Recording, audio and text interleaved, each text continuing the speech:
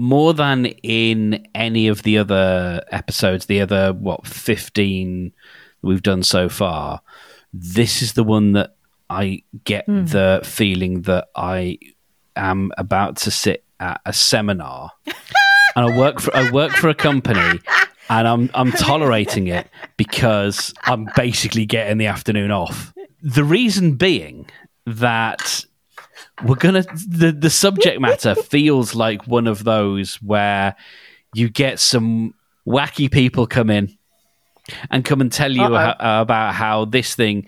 No, it's really important, yeah, because if you're gonna meet those deliverables, we've just got to find more playful ways of doing it, guys. You know, let's all go around the circle and let's just laugh. Let's just have a laugh. Welcome to the A to Z of happiness with Anya Pierce and me, Mark Steadman. Join us as we unpack the science of happiness one letter at a time. This week, it's P for play. Fake faux performative cynicism aside, Anya, we're talking about play. I'm delighted to be talking about play, but why are we talking about play, please? There are certain topics and certain ideas that come to our mind when we think about happiness.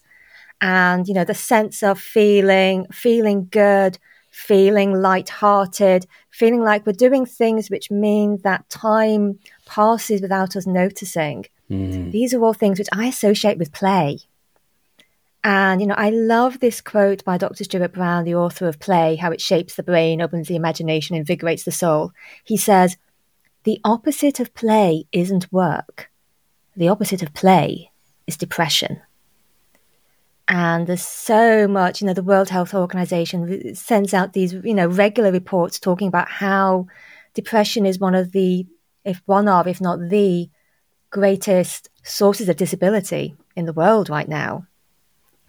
And so being able to recognize that, you know, play is something that's useful. I mean, there's a lovely story from his book when he talks about the Caltech's Jet Propulsion Lab and trying to find engineers to deal with the problems. And all these newly hired ones could understand the theories of stuff and, you know, and tease out but they couldn't really tease out the critical elements and put them together in new ways until, you know, and he realized when he met Nate Jones, who ran a precision machine shop for Formula One racing, actually, that because he had the same problem with his recruits. And it actually lay in how those engineers played as children. Because the ones who actually played with, you know, used their hands when playing, when growing up, were able to see solutions that those who hadn't couldn't. You know, the way they could play with ideas, the way they played with taking things apart and then putting them back together again.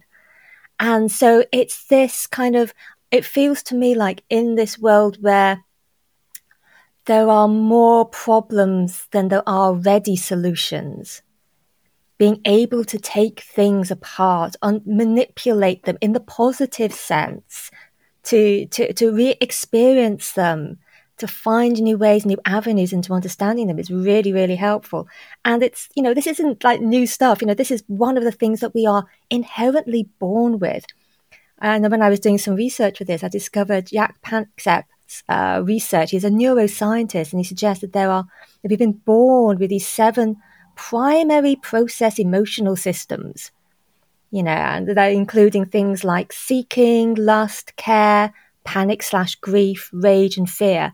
And play is amongst them.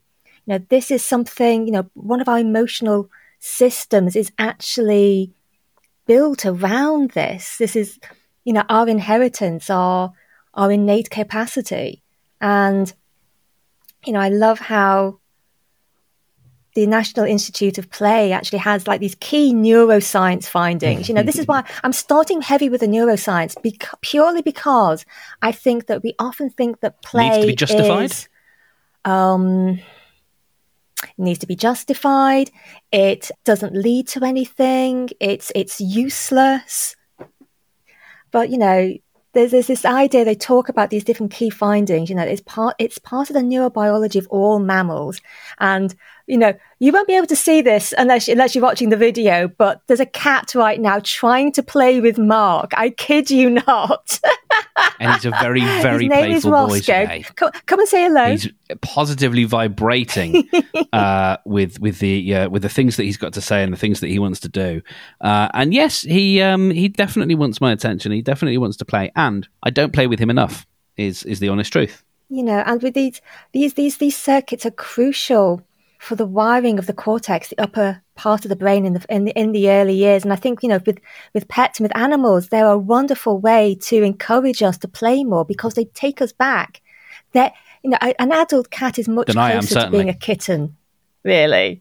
But then they also bring out in us that childlike nature, that ability, that justification to play, and it is remarkable that, one of the findings that they offer is that inadequate play, not having enough in our lives, and that this is, as children and as adults, can lead to depression and interfere with not just our social learning, but also our emotional development as well. Because, one of the things which if you're a casual listener to this, you might not have heard me bang on about it for like a minute or two, but polyvagal theory, it's this way of being able to experience threat, having this activation sense, but you're in connection with others, in connection with another.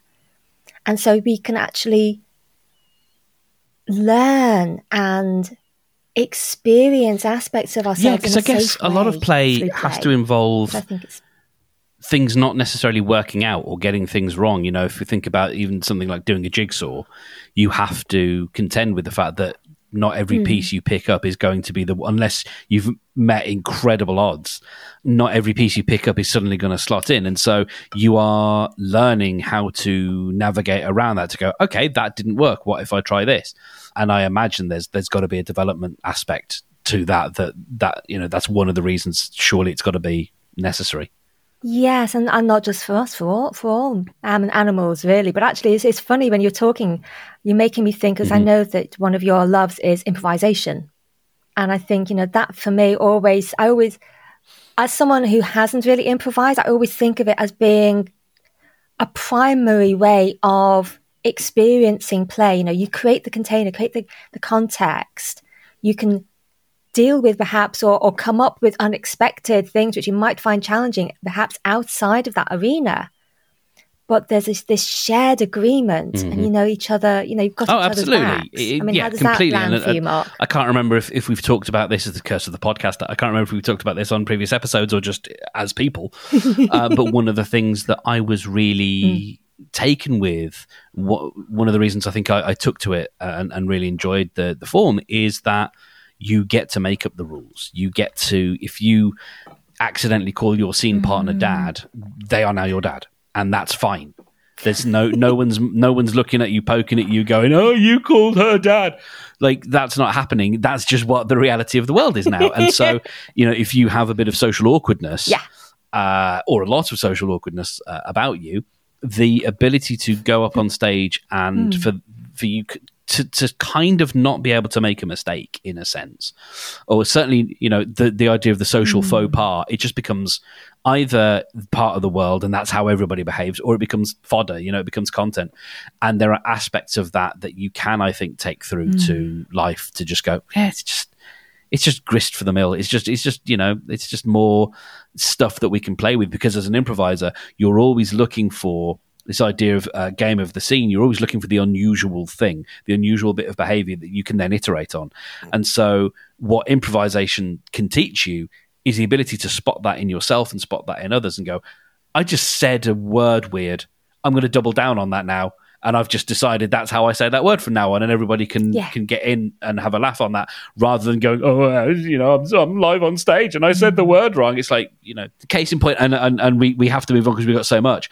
If I think about the talk that I did, that you very kindly attended, my mic literally fell off as we were talking, and that got, I was able to turn that into a moment and call it a mic drop and all these, because I'd been equipped. I'd been far more embarrassed on stage doing improv, and so I was prepared for a little bit of of that to have something in my back pocket. And it's not like you've got these stored away somewhere, but the synapses or the neural pathways are kind of there. And yes, play is the absolute rehearsal for that. And as you've been talking, like the image and the word of Play-Doh has been coming to my mind, actually. And, you know, bear with me for like 30 seconds while I go off on a limb on this.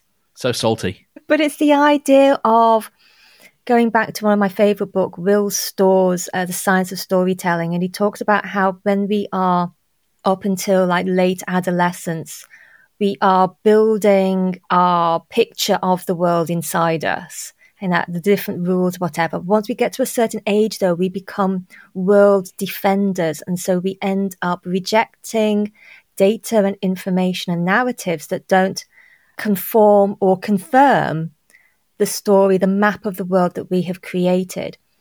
As you're talking, I'm linking this to my idea of Play-Doh in as the fact that we can feel that things are very set and hard, made of Lego, like block bricks. And so, you know, to get to a certain point, I need to put this brick on this brick on this brick.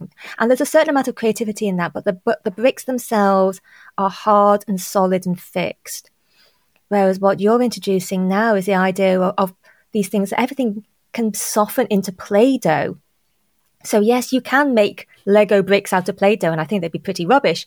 But the fact that you are bringing in this sense of malleability of our reality, I think that is an interesting aspect and an interesting concept just to play with. I mean, we've just talked about some very concrete examples about how play can benefit us that we've experienced or you've experienced. But, you know, just a little one to end on the science of this, you know, about how it can benefit us. And these are things which research has pointed to. You know, it relieves stress through releasing endorphins. You know, endorphins are one of the happy chemicals that, along with the oxytocin, serotonin, and dopamine, tend to be associated with giving us a pleasant feeling of being human. It also improves brain function. There's some suggestion that it even may possibly delay Alzheimer's. It is. Which I think is a remarkable thing. And, you know, helps us to learn. I think, you know, your thing with the jigsaw puzzle going, oh, that doesn't quite fit, or maybe this one or this, whatever. Being able to do this trial and error aspect, but also, you know, I mentioned the polyvagal stuff earlier on, my favorite thing. When we are in a state where our nervous system is parasympathetic, where we are quite calm, quite relaxed or engaged, we are more open to learning. You know, we are able to understand more and to retain more in our memory. And then, you know, I think we've already touched on this idea of, you know, stimulating new ideas and new thinking and problem solving. But I think it's not just like physical problems out in the world. The idea of healing emotional wounds through new, positive, safe experiences.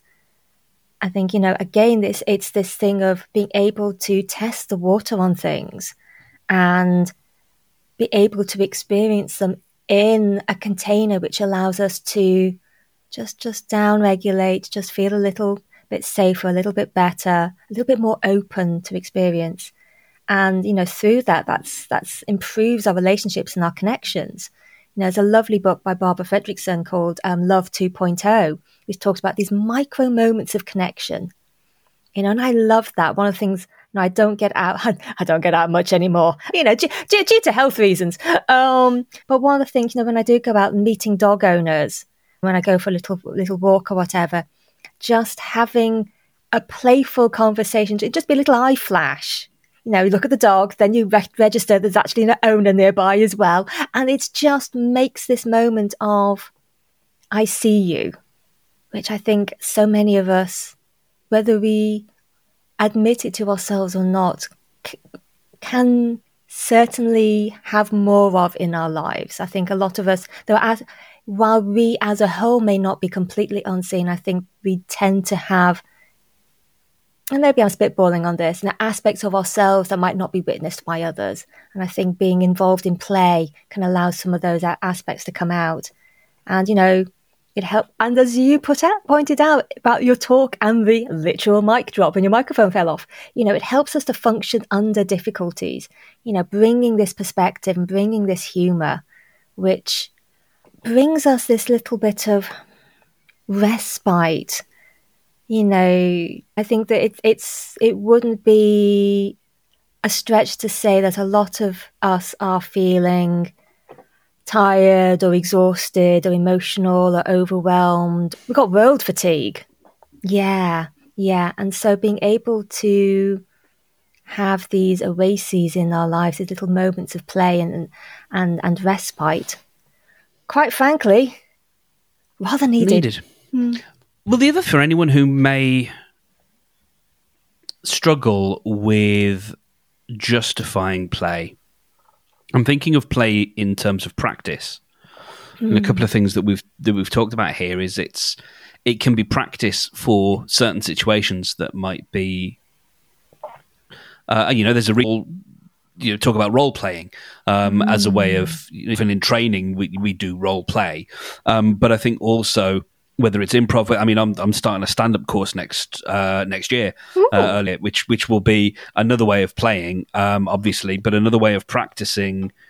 For me, the improv thing was about practicing for my brain to be a little bit more, have a bit more neuroplasticity, quicker, think around corners. But play in lots of other ways is an opportunity for us to, I think, practice a social situation or practice a particular problem, because as you talked about, it's in that safe container, it's in that safe space where if you do get it wrong, just like a video game, worst thing that happens is you lose a life. Yeah, absolutely. And so this kind of there are so many benefits to play, which kind of takes me to the first prompt, what's stopping you from playing?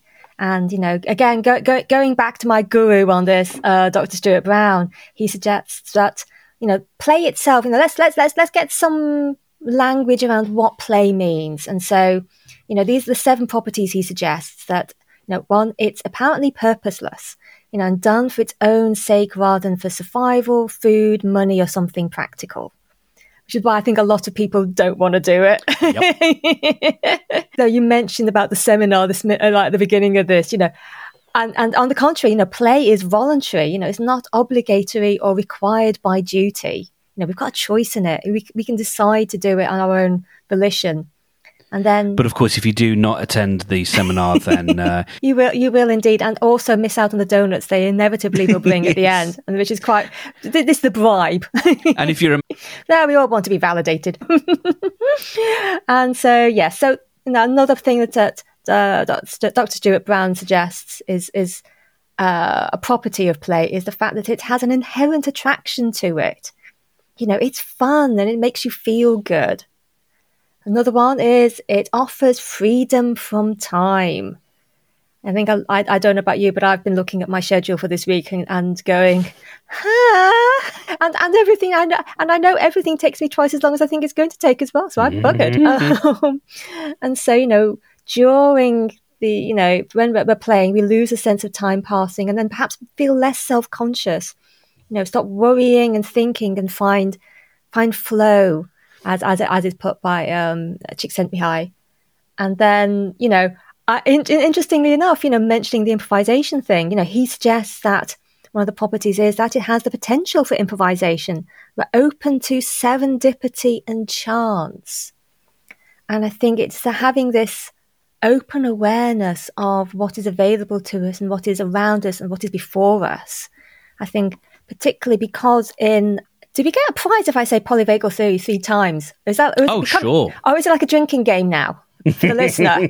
Each time I say polyvagal theory, you have to have a sip of tea and or something stronger.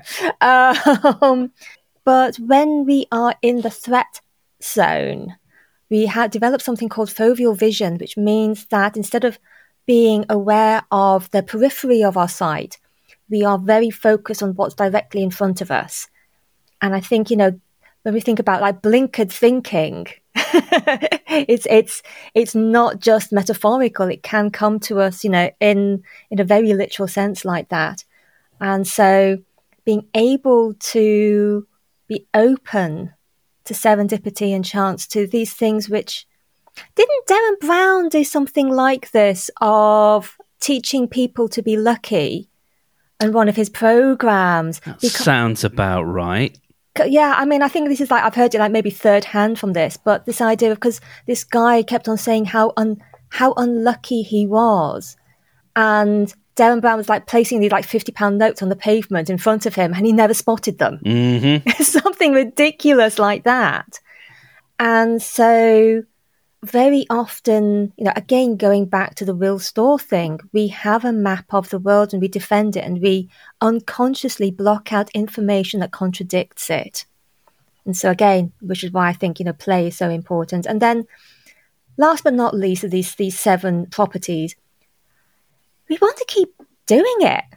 This is why in your puff piece at the beginning, you're talking about being in that seminar and going, "Hey, let's find a playful way to do this, guys." Yeah, it's because we want to. There is so much of being an adult that sucks and you don't want to do. Yeah, and so actually having things that you actively have innate inner motivation to do is really, really helpful.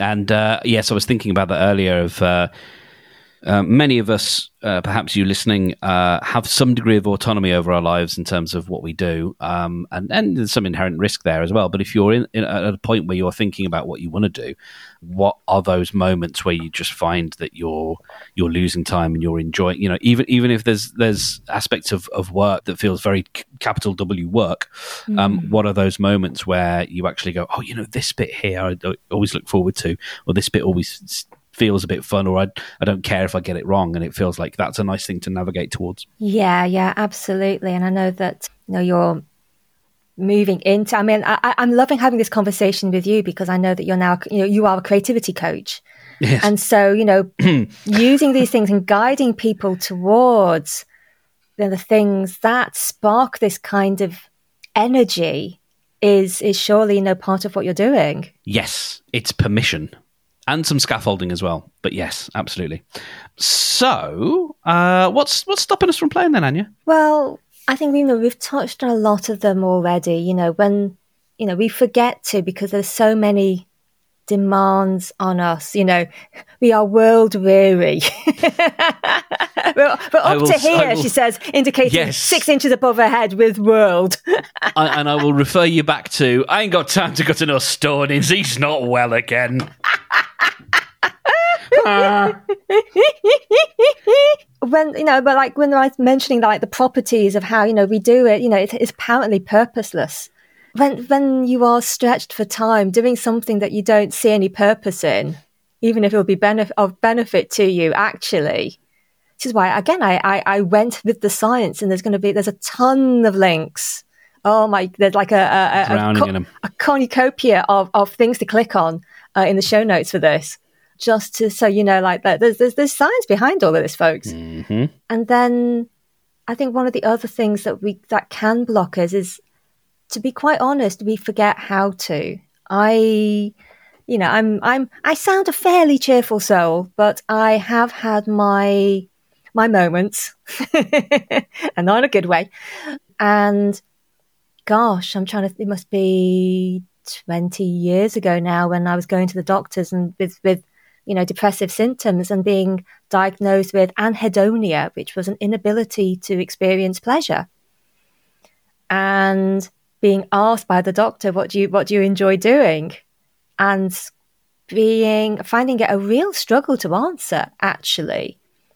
And when we have been caught up so much in surviving, I think that's the thing, and I'm not going to get on my soapbox too much. I'll just put a toe on it. But, the modern society, the fact that it very often exhausts you so much that all you can do is participate in it further to numb the exhaustion and the overwhelm. That's a feature, not a bug. Sing it, sister. And then, when we are drowning in all these adult responsibilities, it's very easy to dismiss play as something immature or useless. It's just for children. Stop being so childish. Grow up. And it's so easy to internalize these things as well.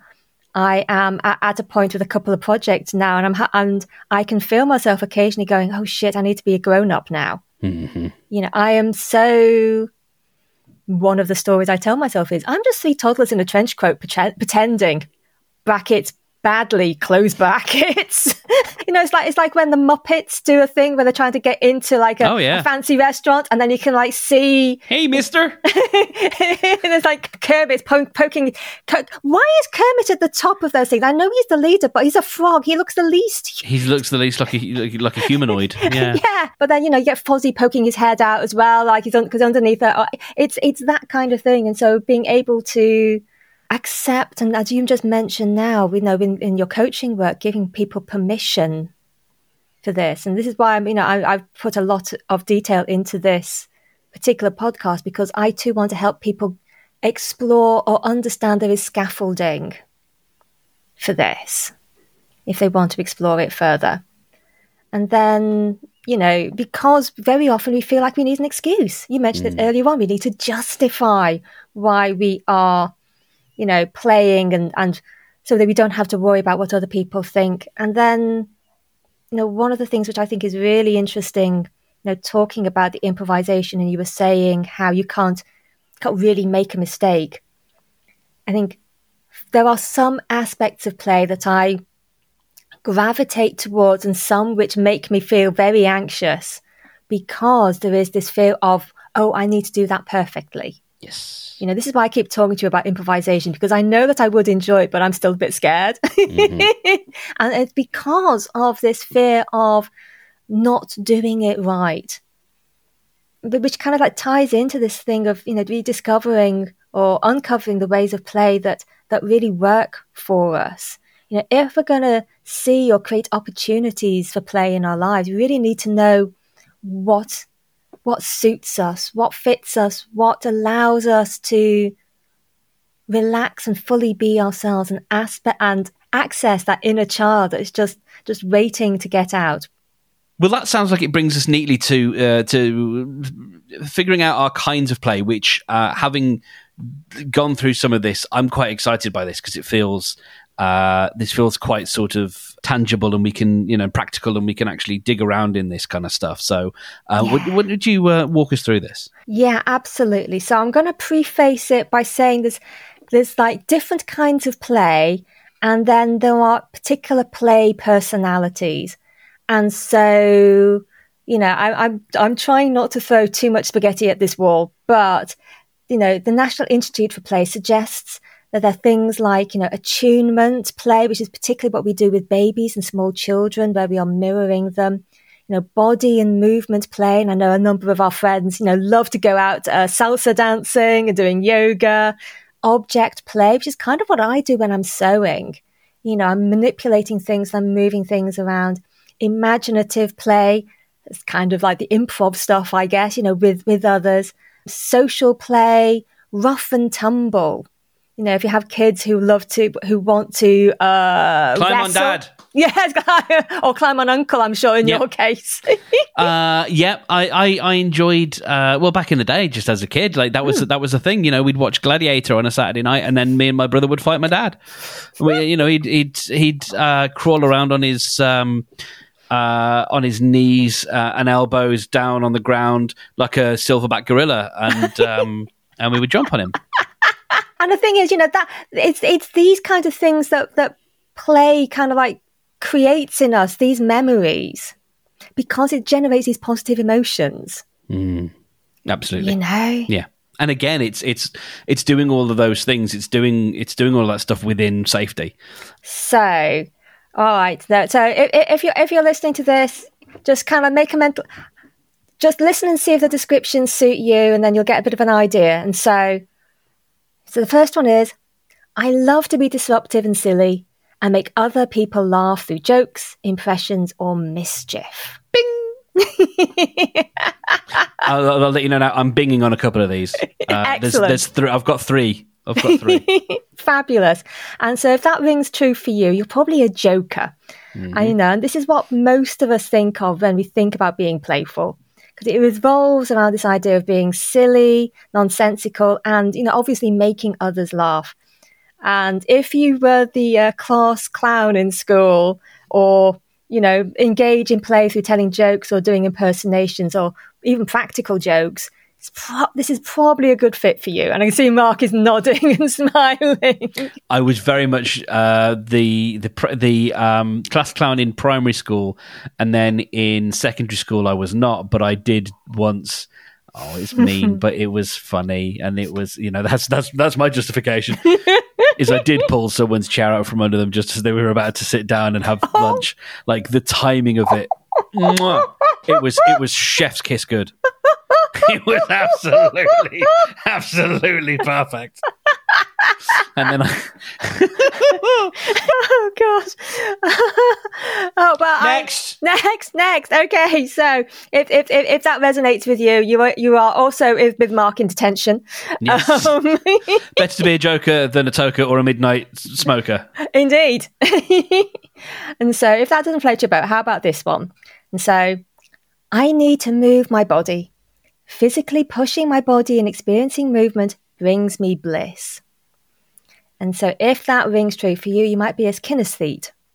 And these are people who play through movement, being physically pushing their bodies. And it might include athletes when the competition aspect is not the main focus.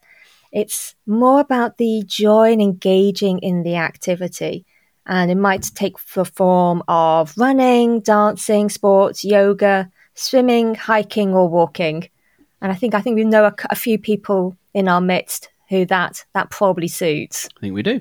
And if that doesn't work, how about this one?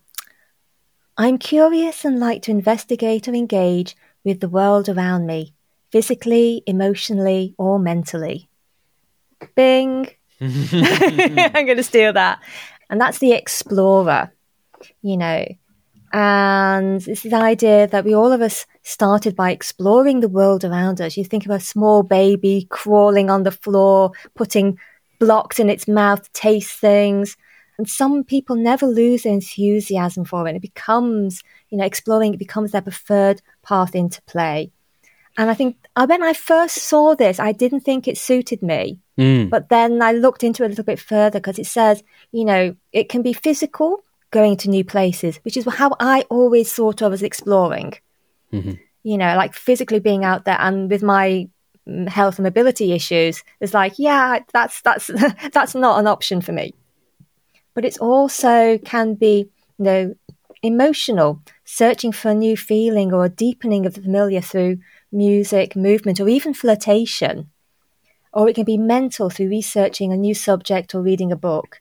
I think this is why I think I went ding, because I had quite the happy little rabbit hole this morning, researching this topic and re-earthing the things that I had discovered previously when I taught this topic, and then adding to it through, exploring the National Institute for Play. And just going, all the goodies, lots of research papers. And so then the next one is, I love specific goals and rules, so I know when I win. I keep score, track progress, and I want to be number one. This is the competitor. And they engage in play through competitive games with specific rules. I think it's interesting you talking about improv, saying that there are no rules, you basically make them up. I think the competitor is like, okay, what are the rules so I know when I win? Yes. The rules are very important because there's a line that I must cross and I must be the one who crosses it first. Is there an aspect of self-competition here? Does that come into this? People who are competitive with themselves, do you think? Is play, does that fit into any of these archetypes? Well, yeah, I mean, certainly, for the competitor, the games can be solitary. Mm-hmm. You can be there trying to beat your top score in a video game. It's not just about, being social and competing in a team sport. And it doesn't even require being an active participant. We can also be a competitor just through observing and being a fan of particular competitive sports. And so, wanting to, back when I was a kid, because I was born in Liverpool and not far from Anfield. And so as a kid, one of my ways of connecting with that side of my family was watching football and supporting Liverpool. And just while I'm not competitive in the slightest, if there was any competitiveness in me whatsoever, it was like, okay, so where is Liverpool in the league at that time? You know, did they beat Everton or Man United or whoever it was then? You know, and so we can channel it in that way. And it's like, was it fantasy football now? You know, you can be that's absolutely. A big thing. That's really competitive. Yes. You know, and yes, it's also, you know, tying in with some of the things like the context I mentioned earlier. You know, that is part of imaginative play, really. You know, and so it has all these different facets. It certainly does. It does. But, you know, we're going to need someone who might organise these team events. Yeah. And so how does this one land with folks? I love to bring people together. Sometimes planning and organising an event is as fun as the event itself. I am taken back to, I was thinking about this a couple of days ago about back in the day when you had a group of friends and you wanted to go, let's say, bowling. It was always bowling. And you'd basically block out the afternoon or possibly the whole Saturday to be on the phone, to ring round everybody, to figure this out. Well, they can't do it Saturday from next, but they can do it the Saturday after that. That's fine. But it has to be from 12 to 2. And is Lauren going to come? Yeah, so that's cool, because if Lauren comes, then Natalie will come. And then, all right, cool. And, you know, and then you've got the whole thing of, you know, if people don't show up, it's just like, oh, okay, they're not coming. You know, because we have no way of knowing because we don't have mobile phones. And so, you know, we'll hang outside for 15 minutes, and then if they don't appear, then I guess they're not coming.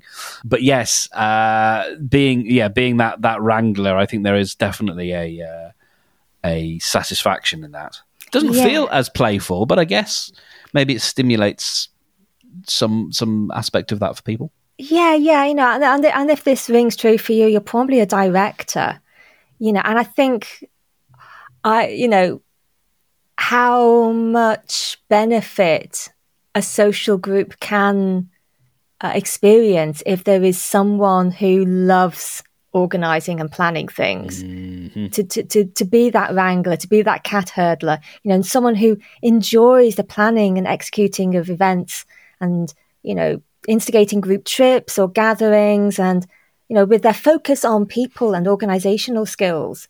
You know, I imagine that a lot of them are like admins of Facebook groups or organising meetups and stuff, because then it ties in with, you know, the things that they love to do, which is bringing people together. But if you're kind of the opposite of that, this might ring true for you. I love to track down and hold on to the best, most interesting objects or experiences, new treasures. And if so, you're a collector. Yes. And and bit of a ding for me, I think. Oh, okay, nice. Yeah. Yep. Well, it's not so necessarily holding on to the most or best, particularly with experiences. But for me, I love collecting. One of my main hobbies is sewing, and I have enough haberdashery, enough fabric, certainly enough sewing patterns to stage. Well, it depends really. I do an intervention or a small store, and you know there is something lovely about, you know, and I'm going to say this because I'm a bit of a collector. There is something lovely about finding something beautiful and then going, oh, I can put this with the other beautiful thing next, and they'll look lovely next door to each other. Yes, you know, and I suppose like the archetypical idea of this is someone who's maybe like a stamp collector or a coin collector. Record collector, yeah. Yeah, record collector's a really great one. And, you know, it's this idea of organising or showing off their collection. Mm-hmm. And I think, you know, when I think of people who collect records, you know, the way they've got them categorised, filed. Yes. Oh, yes. Bringing them out, you know, the ritual of it. And this thing, you know, in one of the contexts I mentioned earlier about this idea, I forgot to mention the idea of celebratory or ritual play. the ritual of getting a new record, taking it out the sleeve, just putting it on just gently.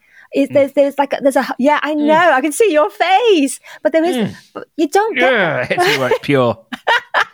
But you don't get that kind of ritual with like just listening to something on Spotify. There's something about the tactility of it. 100%. And I think there's also something, while listening to a record like that on your own is beautiful. It's a cliche in coming of age movies of a certain era for a reason. The idea of sharing that side of an album, and you have to listen to all the tracks, and none of this skipping nonsense. You're just going for your favourites. Too much effort. Absolutely, but you get to know it in a different way, and then sharing that with another person. Knowing you've got like 15 or 20 minutes together in that experience. I'm dinging on the next one.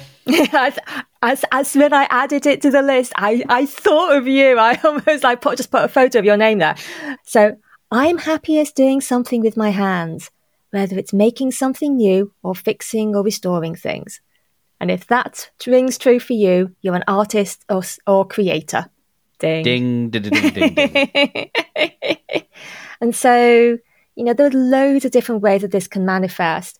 But I love the fact that it's making something with your hands. I mentioned in the collector aspect, the thing that I'm collecting tend to be on the more practical side. Well, I mean, I'll have to live till I'm 150 to use it all. But technically speaking, I'm collecting things which I can then use to make other things. But it can involve things like drawing, building or sculpting, painting or singing, knitting, which reminds me, I've got a knitting project which I've been doing for the past 8 years, gardening, woodworking, or any kind of those kind of hands-on endeavors. But it also might mean that you take joy in fixing or making something work, like taking apart a broken item, cleaning and replacing parts and putting it back together again. And I know that one of the joys, televisual joys that we share, the repair shop. Oh.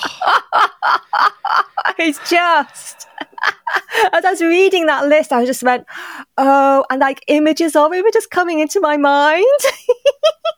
He is a dream, isn't he? Just, but yes, I mean, it's competence porn. It is, yeah. It's all the good wholesome things. Yes. And then finally we have another ding for me. Yes, and I think again this came as no surprise. Yeah, I did think of you when I typed it up as well. So I adore stories, either telling them or losing myself in a film or novel and using my imagination. And if that's true for you, you're probably a storyteller. And so, I love this because I think there's a little bit of a ding for me as well. A little bit. Certainly with the idea of, using one's imagination. And, it's become a bit of a thing, isn't it? In the WhatsApp groups that we share, that I put in stage directions for some of my stuff. Of course. To add a little extra colour. Yeah. But it's this idea of creating an imaginative world through dance, acting, magic tricks or lectures, and being immersed in a story. I think this is why it really rings true for me, because like the idea of experiencing the thoughts and emotions of characters. And, you might enjoy reading novels, watching films or the theatre, even writing our own things. And certainly for me, if I haven't got the energy for sewing, one of the ways that I spend time is like watching K-dramas, like on Netflix. And getting lost in the thoughts and emotions, and also noticing the tropes, kind of by episode 14 of a 16 or 18 episode run, that, usually 16, that the couple are going to split up. Something's going to happen and everything's going to fall apart. And then go episode 15, you're going to be going, oh, but they're never going to get together. And then the last episode, sorry to spoil about 90% of Korean romances. Or all romances. Having read a lot of them professionally, they all follow the same it's two people. There's they get on. They're a little bit inhibited. They're about to do the deed, and then, or maybe they do a little bit of the deed, and then there's a horrible misunderstanding. One person thought the other person said a thing, and they didn't say the thing, or they meant something different. And then there's the big split up for a chapter, and then there's the last chapter when they all get back together again and bone. Well, in Korean drama, they don't burn, but they do, it tend to have like a year later or 3 years later, or like a thing so that you know that, rather than like in the Western stories where they end at the wedding, they kind of like, they have that little bit, and then they like spend like 20 minutes at the end, like reassuring people that don't worry, yes, we know that people go beyond that point, and just to show that shit has actually genuinely worked out. So nice. Little coda. So this is all very useful, and this is all very intellectual. How do we, as the artists and creators might want to do it, actually get our hands on this and do some damage. Stuff. Absolutely. Well, I think there's, for a lot of us, there's a wonderful Austin Kleon video which you shared recently, which I must put in the show notes for this, which talks about how someone brought a lovely hand-knit scarf to birthday party, and everyone was cooing over it, going, "Oh, you could sell these on Etsy," or if you make cupcakes, people go, "Oh, have you ever thought of starting up your own like sideline in like making cupcakes and everything?" He talks about everything that our hobbies are being turned into side hustles, and so there is something to be said for this. I get this a lot actually with my sewing stuff. Like when I either show someone something that I've made, or I give them something, they will go, "Oh my God, have you ever thought of selling these?" I remember I was making on the spot and giving out origami hearts at I think it was a Hay House event a couple of years ago, like the workshops, whatever. And a lady looked at it and was like, "Oh my goodness, this is so lovely. You could sell these." And the whole point was just like making this little thing, this little gift to give someone on the spot, and putting a little note of, you're amazing, or you are loved, or you are enough, or whatever inside. That was where the pleasure came for me in the artist creator aspect of playing and making something that didn't exist beforehand. And so I think I'm going to suggest now that whatever you have or want to do, and it could be just trying something new, is that you keep it as a hobby rather than necessarily needing to monetize it, which I do get it. There's so many people have these kitchen table businesses, so many people could do with the extra cash. And there is something lovely about, going back to one of the properties that Dr. Stuart Brown said, play is inherently purposeless, and then allowing us to have that purposeless time. And I think that's easier if you discover what's playful for you. Because until I did the research, I thought play was kind of like, that the exercises you do, like team building exercises, or having to run around, but actually there's so many different kinds of play that are available to us, which might work with our particular personality. If you are a storyteller, and you want to be in a social context, having a storytelling night, with a group of friends while drinks. If you are more introverted, using those storytelling skills to create a world, with using AI, either, coming up with images from your descriptions, or writing stories, or interacting with like an AI companion. There's lots of different ways to access our playful nature. And just, if you need to go back and listen, I might try and put a little document. There's certainly a link at the bottom of this, which gives you a way to look at what your play personality might be. And then ultimately, and I'm almost hesitant to say this, I'll preface it like this. There are lots of different kinds of rest that we need in our lives. And I am guilty as anyone for assuming that rest means I'm lying down doing nothing. Which, to be fair, in my case, isn't necessarily just rest, it's actually recovery. And apparently there's a difference between the two. Who knew? But play as a form of rest, as a form of self-care, as something, which is why I was going to hesitate to put it in, to something to schedule. You know, to give ourselves the permission. You know, I did it last night. I knew that there was some work that I could just about do. I had just enough energy for it. But allowing myself to indulge in the play of storytelling meant that I went, actually, you know, I would like to just switch off and be captivated by a story for a little while. You know, that's the thing which I would most feed my soul right now, is not defining my self-worth through my productivity, but actually being rather than doing. Which again, I think ties in nicely to one of your podcasts with Brendan. Yeah. Also, that makes me, what you said a moment ago makes me think about, because I tried the scheduling thing, and it kind of, one of the many weird little things I tried this year, and there was something about scheduling play which just made me go a bit cold, a little bit like the sort of the sketch I was drawing at the beginning of the, you know, this straw person from perhaps a 90s idea of what management consultants are. But that sort of that boxing off and saying, you know, this is official time for play. I think what I much prefer is stealing time. I respond much better to sort of seeing, okay, you know, I've got a whole Tuesday ahead of me. There's nothing that actually needs to be done today. I want to steal a little bit of time and go and do something. And there's certain things I can feel legitimate in doing. You know, like I don't feel in that time always, unless I'm, you know, really burnt out. I usually don't feel like I can sit in front of the sofa and watch TV, but there are other things that I might like to do, cognizant of the fact that, yeah, there's other things I could be doing, and this is play. But if I schedule it, it feels too much forced.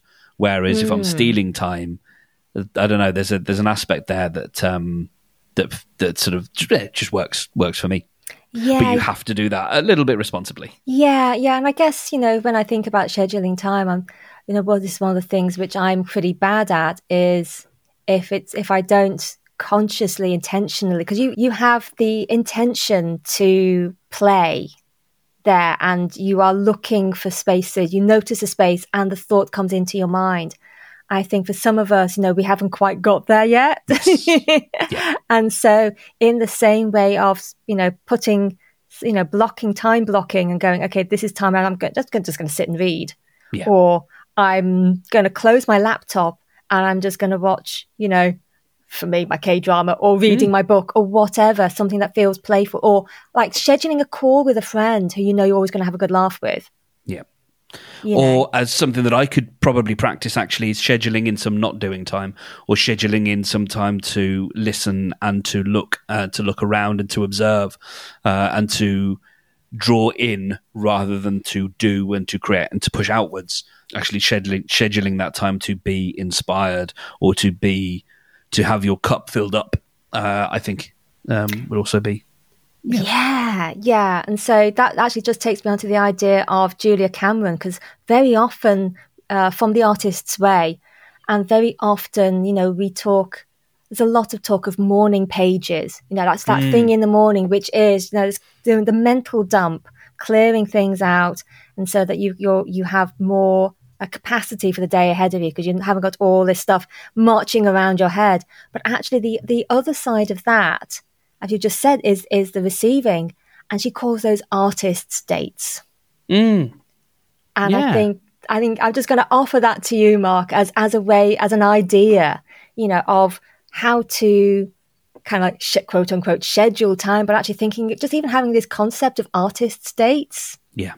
I think it's a really useful one. And again, another way of allowing us to look at our diaries, experience the the sense of overwhelm that can come. Yeah. And then actually go, okay, and I'd like to, and I'd like to include time for me as, as an artist's date. And I'm incredibly busy today. I've got shit tons to do. And I'd also like to take an hour out to go for a walk and listen to an audiobook. Yeah. Just as a hypothetical. I don't know why I started doing a weird Trump impression. It's very, very hypothetical.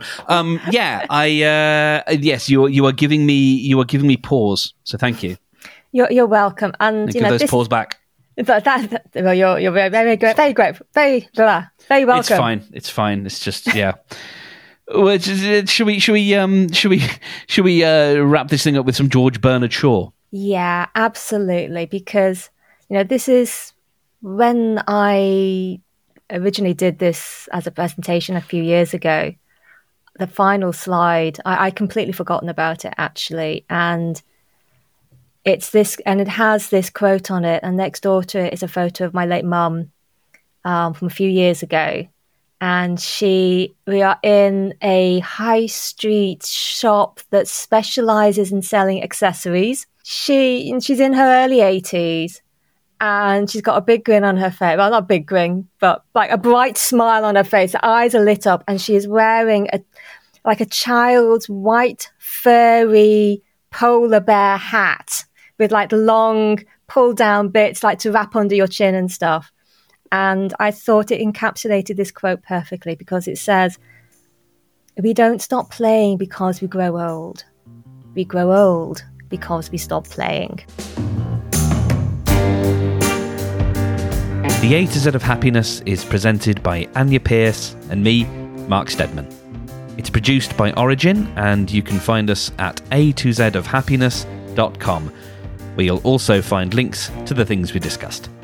If you know someone who could benefit from hearing this episode, please share it with them, whichever way is easiest for you. Take care, and do join us again next week on the A to Z of Happiness.